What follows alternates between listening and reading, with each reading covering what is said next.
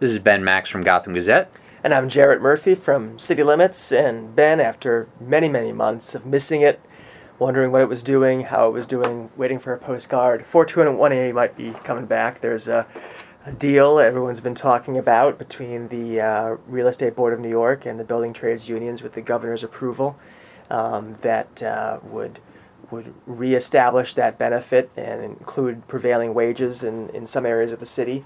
Also means a longer period of affordability, and of the tax break for at least many developments. Some of the details still hazy, but I guess the big question is there's a proposal on the table. It has some support, so what's supposed to happen next? Yeah, I think this new 421A revival seems to have the support of the key players, but the question is finalizing it, when it would happen. The governor is pushing a special session in Albany before the end of the year, but it's December already and the holidays are coming, and there's questions about whether Assembly Democrats and Senate Republicans are on board with all the elements that the governor wants in a special session. This is not a special session the governor's designing just to do 421A. He's got a whole bunch of things in there, including reforms to the positions of the legislators that they might not be on board with, although he's dangling this pay increase. So there's a lot going on. But for them to go back to Albany on 421A, there's about 3 weeks where it could happen, and then otherwise it would be bumped to the new session in the new year. And one of the things that's on the table is the memorandum of understanding around the $2 billion housing plan, which has been a source of tension between the governor and housing advocates for just about a year. Potentially that would be tied to resolving 421A. It was really interesting when the governor put out a statement saying there was a deal on 421A. In that statement, he acknowledged that the rest of the MOU money, the $2 billion, was being held up because somebody involved, and we're pretty sure it's Senate Republicans who are more closely allied with real estate, were waiting for a 421A deal to release those funds, which could go for other affordable housing projects, for supportive housing, and the things that the advocates and providers have been protesting outside the governor's office about for a while. So we could be seeing a huge sort of windfall in affordable housing and housing development coming through the state pretty soon. I don't know. I mean, does it seem like right now the city needs 421A? I mean, what's your gauge of where that's at? That's one of the chief arguments of people who do not like this deal. I think the politics on this are interesting. You have some people in the affordable housing community who like the deal, who are going to support it, I think partly because it is tied to resolving this issue around the MOU, and others who really dislike it, especially the nonprofit development community. And some of the advocacy groups have always disliked 421A, think it's a giveaway to developers. They did not like the proposal Mayor de Blasio had for reforming it a year and a half ago, and they really don't like this plan because it increases the cost more, appears to do that. One of their arguments is that that's a bad idea in a city where resources for building the affordable housing under the mayor's plan are already tight. They might get tighter under President Trump. And they also argue that 421A and how essential it is has been part of the argument among people trying to revive it. But some people in the tenant movement and advocacy groups see evidence to the contrary. They say that building permits for residential units were up a lot in the third quarter of 2016, up 150% over the same period the previous year, basically suggesting that things are back on track after a year that was kind of stymied by all the confusion around 421A. Now, others will say that's merely work that was sort of in the pipeline or already planned coming out. But it certainly is true that despite the absence of 421A and the increasingly dire picture around it being resolved, construction has continued at pace. So I think that's an argument that the tenant people certainly make. Yeah, I mean, the de Blasio administration that has this 200,000 unit affordable housing plan, and real estate developers were in agreement that without 421A, new rental buildings, private sector, pushed rental buildings, developed rental buildings, were going to basically stall. And we saw like a little bit of that in terms of new permits being issued, but there had been such a backlog, as you just alluded to, of permits put in when people thought 421A was expiring, that it was hard to tell really where things were sorting out. And the de Blasio people over time expressed some confidence in some arenas that they could work without 421A. Sometimes that was for a little while, sometimes it was period. There are other parts of the tax law that can do similar things. But I think that the City Hall's relative silence about this deal is interesting. I mean, Mayor de Blasio does want 421A restored. He did not support the addition of prevailing wages to it because he thought that would put the cost through the roof. And he doesn't have any power on this because it's even though it's something that will affect city tax coffers, it is controlled by basically by Albany. I think when there's anything happening through Albany, we always have to be aware that the mayor knows him saying something could have drastic effects because there's so many different emotions going on with how the governor feels about the mayor and how Senate Republicans feel about the mayor.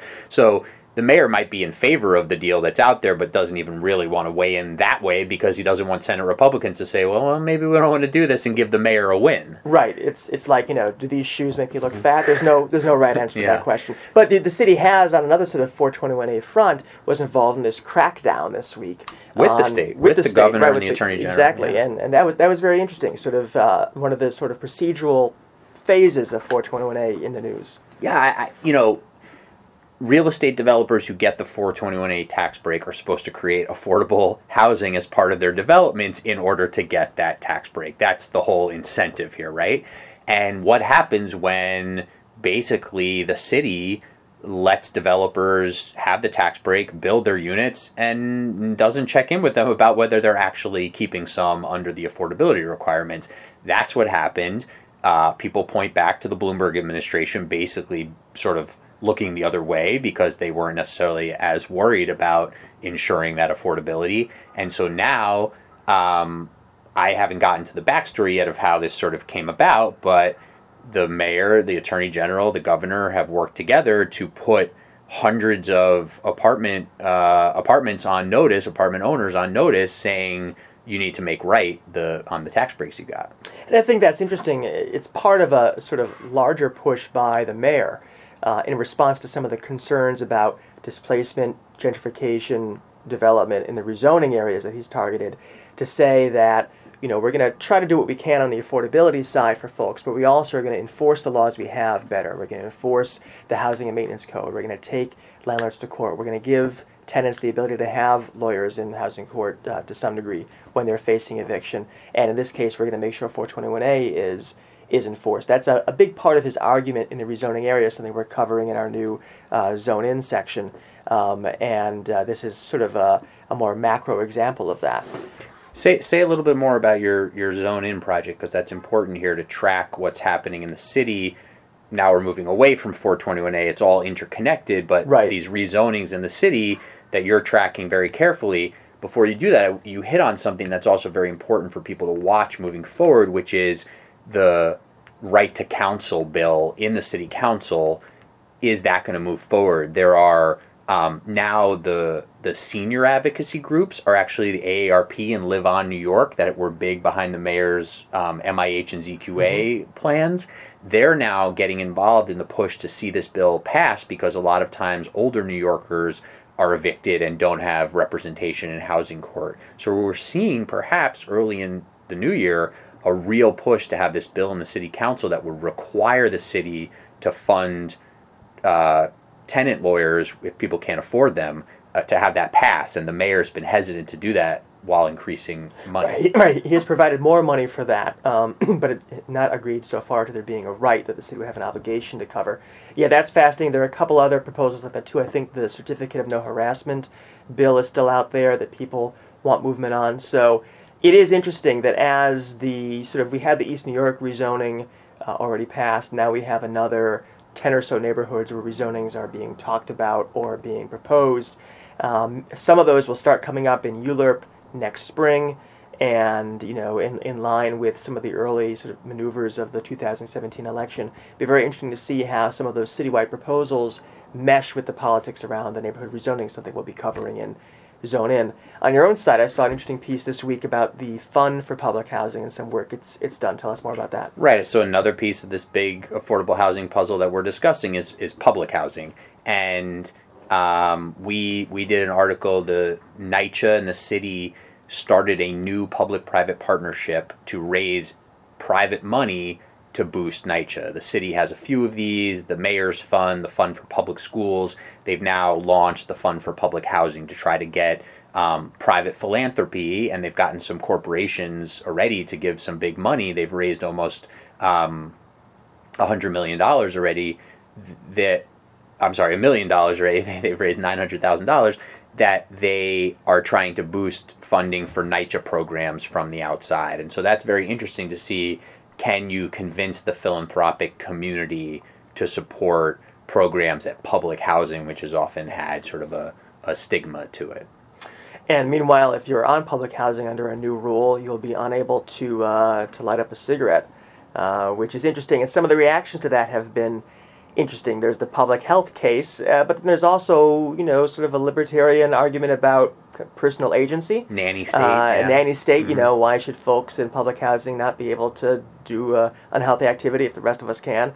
And then I think the public advocate, a very interesting question about, well, when you put a rule like this in place, is it going to create new opportunities for friction? Yeah, tension, it's almost like it's another quality of life offense, right? And this is a regulation coming from the federal government, though, isn't it? Okay. That's right. Yeah, and so, I think Letitia James raised an initial response to this. She's all for the public health benefit, but who's cracking down on smoking in public housing, and does that create new opportunities for sort of these tensions to arise between law enforcement and members of the community, where you already have a lot of those at play around NYCHA complexes, which have had high levels of crime, but also lots of arrests and lots of fines for small violations that don't go really policed in other neighborhoods. So there's already sort of higher tensions around public housing complexes. This could potentially add to it. So 421A on the radar screen, the MOU, public housing, and for us over the next week or so, the rezonings are a major focus. We'll be looking at the neighborhood of Flushing West, which was pulled back from a rezoning. There are some moves being made there, I think, to do some of the infrastructure work that was talked about as part of that plan. We'll have an update on that. Also, Gowanus and how this fascinating interplay between the rezoning process and the Superfund process, which is there. And Chinatown, too, an interesting neighborhood where, a kind of a reversal, folks and advocates in the neighborhood wanted a rezoning to kind of control development, have met some resistance initially, but now the city is moving toward examining that neighborhood, studying what can be done there. So those are some of the things on our radar. What are you looking at? Yeah, we're going to be looking at some of these neighborhoods as well. We'll, talk with you in conjunction about how we're sort of looking at which rezonings are moving forward and what are the dynamics there. Some of these have slowed down, and as you said, there's elections coming up, both for the mayor and for local council members. So we want to look at how those dynamics might come into play. And then if 421A and this MOU are moving, how do they factor in with projections around affordable housing in the city? And how does that tie in with the city's efforts to stem homelessness, which continues to be such a dogged, tough issue? So we'll be watching Zone In and all the developments in Albany and City Hall. And we'll be watching you, Ben.